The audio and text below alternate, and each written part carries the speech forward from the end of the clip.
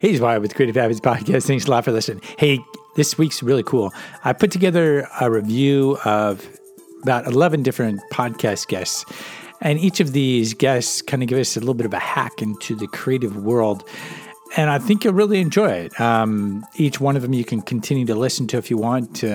Give you links in the show notes to each of the full episodes, but get a little bit of a glimpse of each one.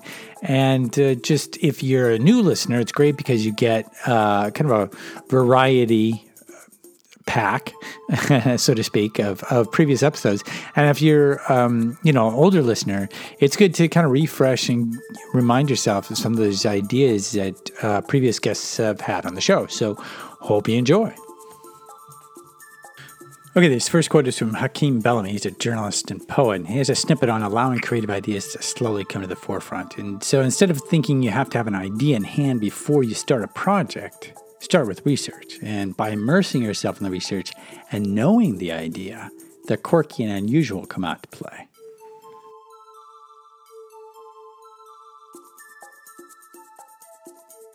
Yeah, I feel like it's all poetry, oftentimes because, I do journalism. I write music column here, and I do a lot of freelance work. I do essays and lots of blogging and things of that nature. And I have, I've written a couple of plays or short plays, and I just saw poetry. Like, I think I approach it all from the same process, in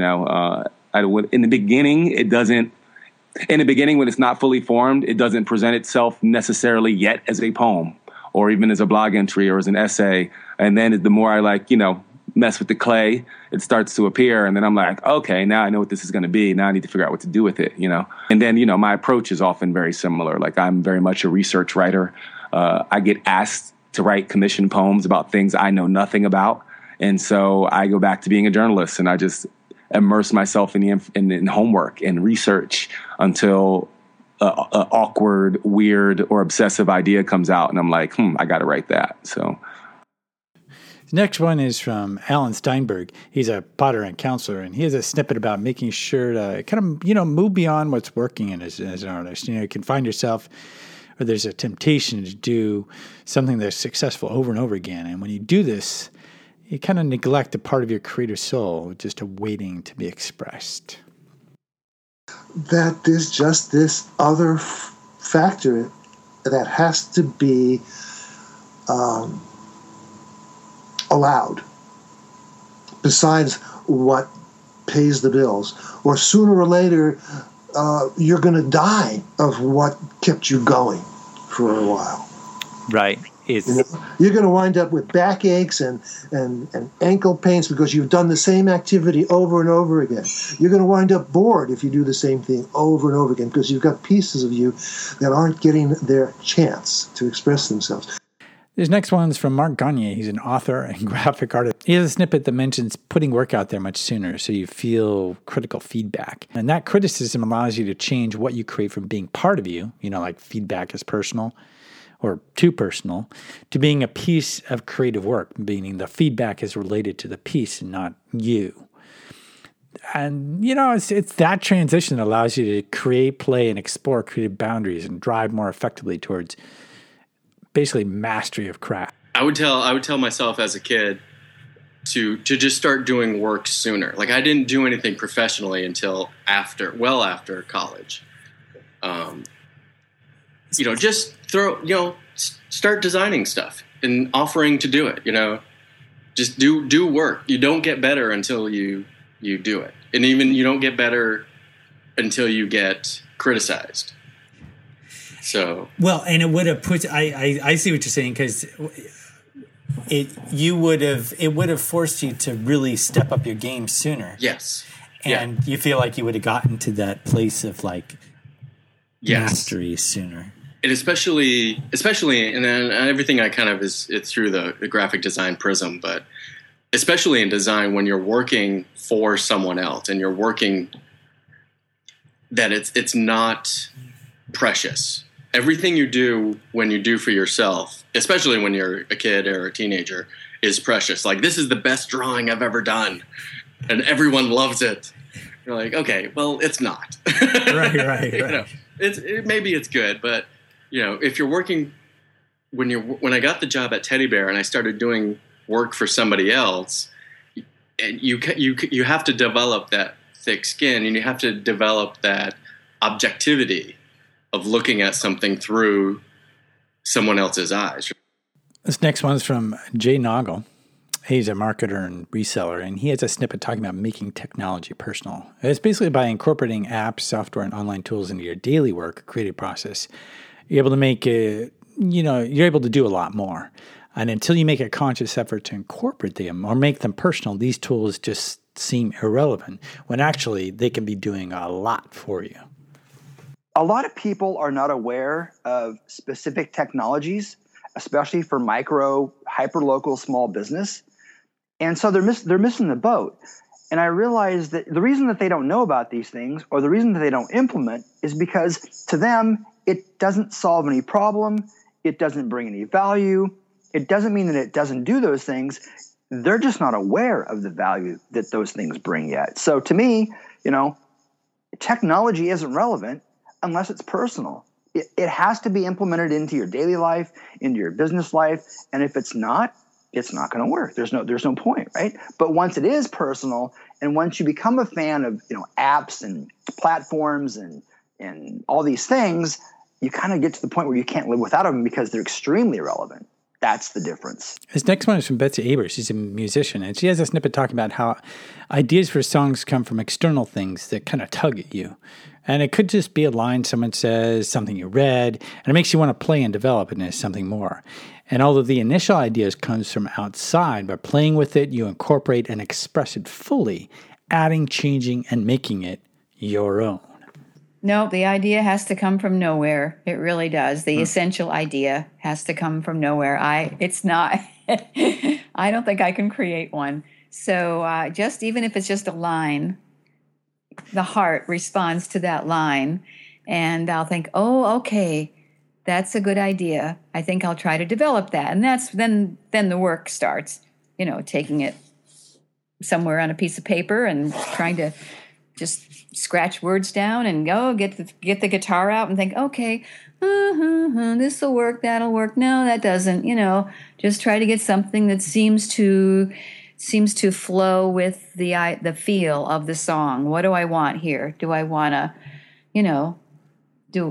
do I want a song that's going to be a melodic, kind of poignant, waltzy thing with this? Oh, those lyrics kind of suggest something else to me. That suggests sort of a blues or an angry feeling. I think I'll develop it in that area. So, but an essential idea comes from outside.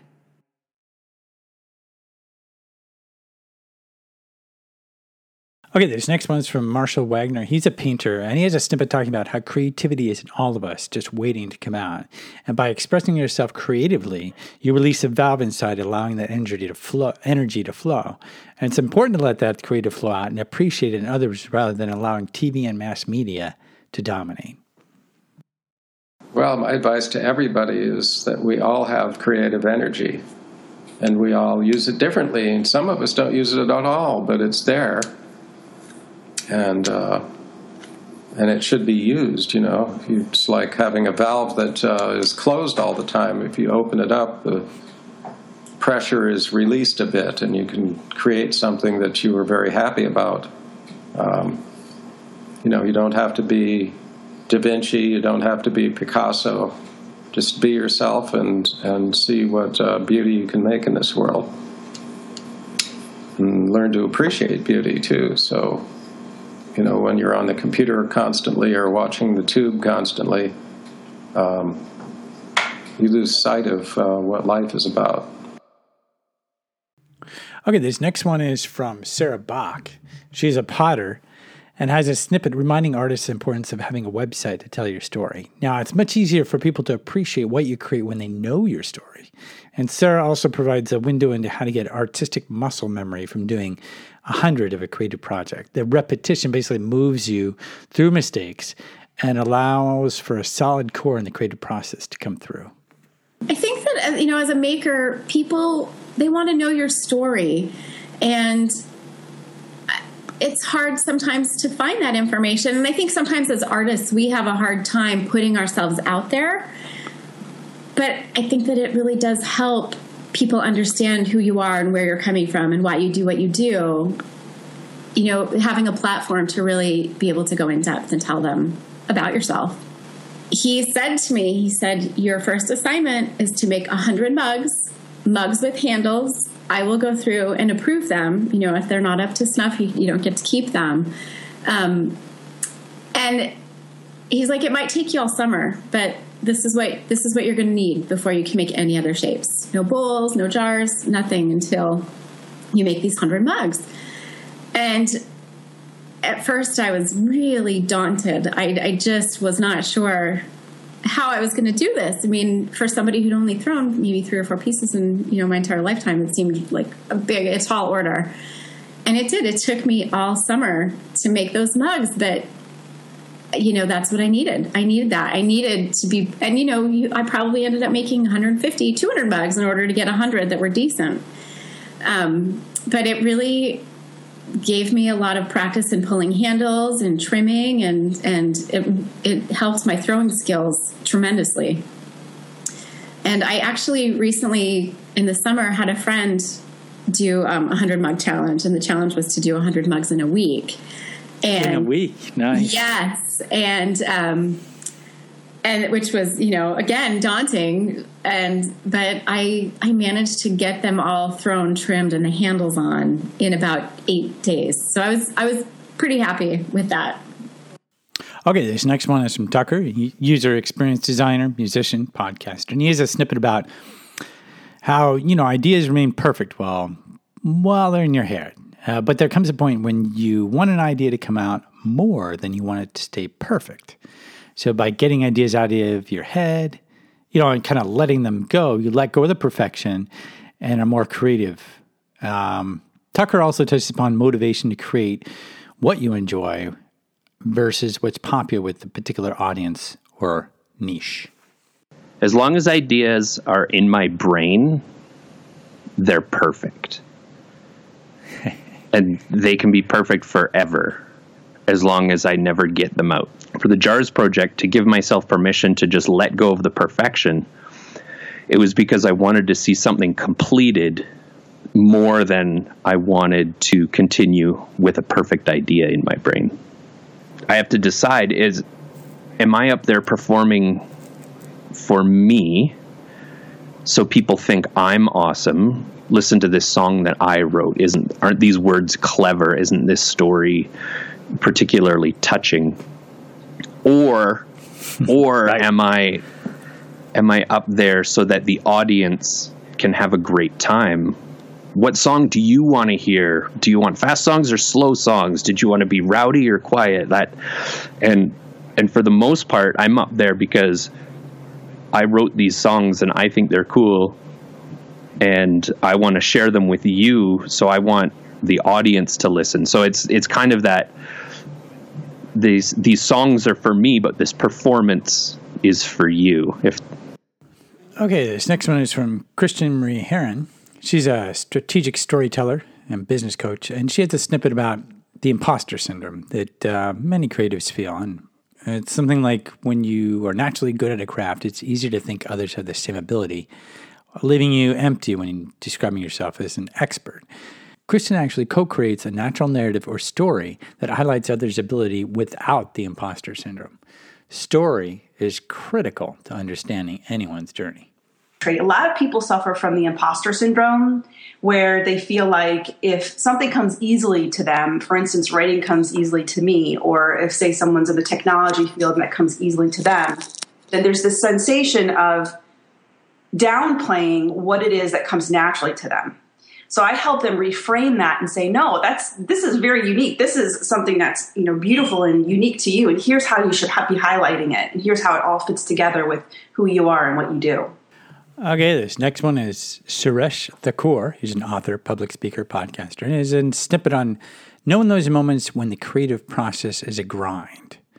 That old procrastination that creeps in everywhere. And when that happens, it's best to shift focus onto low-hanging fruit or easily accomplished tasks that get you into a completion mode. you then just basically move back to the main task and complete it easier than if you had to grind through it. There's a bad procrastination and a good procrastination. So the bad procrastination is when you don't do something and you just feel like, I don't know, it's some sort of emotional, like you just don't feel like motivated to do something, right? Then there's another type of procrastination where you want to do something, but when you start working on something, it's like a grind, right? It just doesn't, you're not moving the ball any. You're just kind of going laterally in one direction, but you're not moving at all. And in those times, I stopped doing it because I don't want to waste. As a software developer, I've also had this where you observe people that take a 15-minute task and they just grind through it. And then next thing you know, they've spent 6 hours on that task and they say, "Ooh, I'm productive." And I'm like, no, you're not productive, because productivity has to do with being efficient or effective. And what I do is to find something else that I need to get done. Maybe it's the second or third priority on my list. And I also always have low-hanging fruit, things that are just really quickly done. And the reason is that I want to change things that are happening in my mindset and mentality. What I want to do is continuously get things done or have quick wins. And the reason is there's a thing called the Zeigarnik effect. And the Zeigarnik effect essentially is this.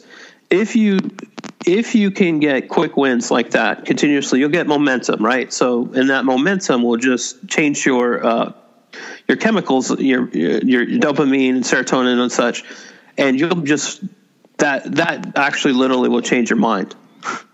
Nice. But the opposite of the Zeigarnik effect is true too. So if you actually go to work, if you have something at work that you've been working for, say, like months on end, and then you just switch over to a different task, you can never stop. You can't stop thinking about the tasks that aren't finished. So there's a little bit of a fine line. Like, you want to get those quick wins, you want to get them out, but your mind, you're still going to be focused on the fact that you didn't finish that article. But if you know that, you can kind of hack it. And actually, what I found is just having these little quick things that actually move the ball, but not necessarily on that primary task. Eventually, you'll hit that primary task, and it'll be finished in a lot less time.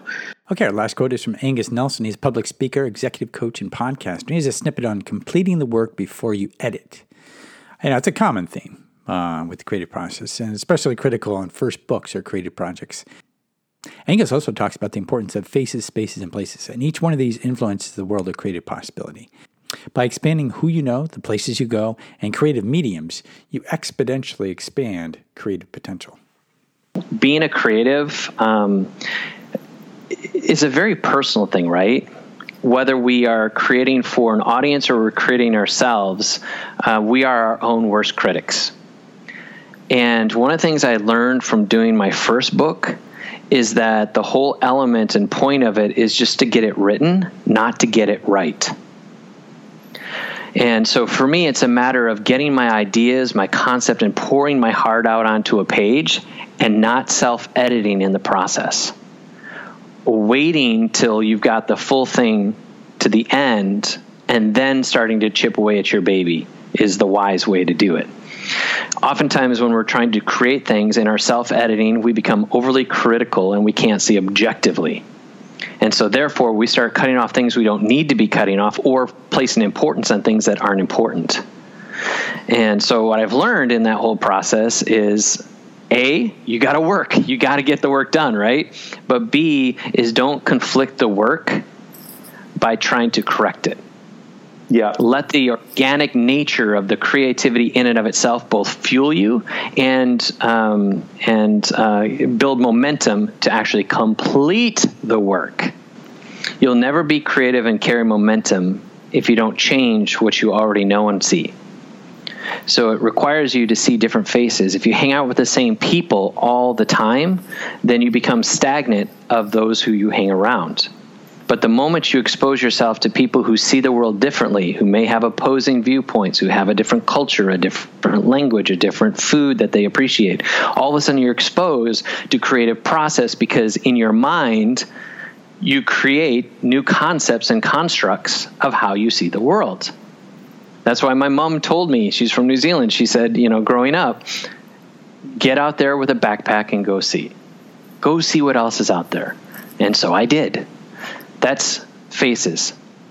Spaces. If you're in one vertical, say you're a painter, and of course that can be broken up into all sorts of watercolor, acrylic, or whatever.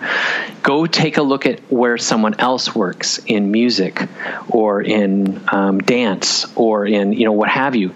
Go and expose yourself to a different space. And I would even challenge you to go into the business world, to go into the marketing, into everything from, watch what people are doing in Snapchat. Watch what they're doing on YouTube. Watch what they're doing on Vine. Like, there are creators that are changing the game as we speak. People are getting more and more creative. Exposing yourself to that will help you see your own artistry in a different fashion. And then the third piece of that, you got your faces, you got your spaces, and then it's the places. Don't work out of your studio exclusively. Get out into the park, into the library, into a coffee shop. It is the smells, it is the temperatures, the humidity, it is the wind on your face, it is the sun on your back. All of these things will increase endorphins and other neurological and scientific things going on inside your stimuli that cause you to see things differently. Yeah. Faces, spaces, places. That gives you creativity. All right, that's it for this week's episode of Creative Habits Podcast. Hope you enjoyed listening. And be sure to subscribe on iTunes or head over to creativehabitspodcast.com and sign up for the newsletter. Thanks a lot for listening.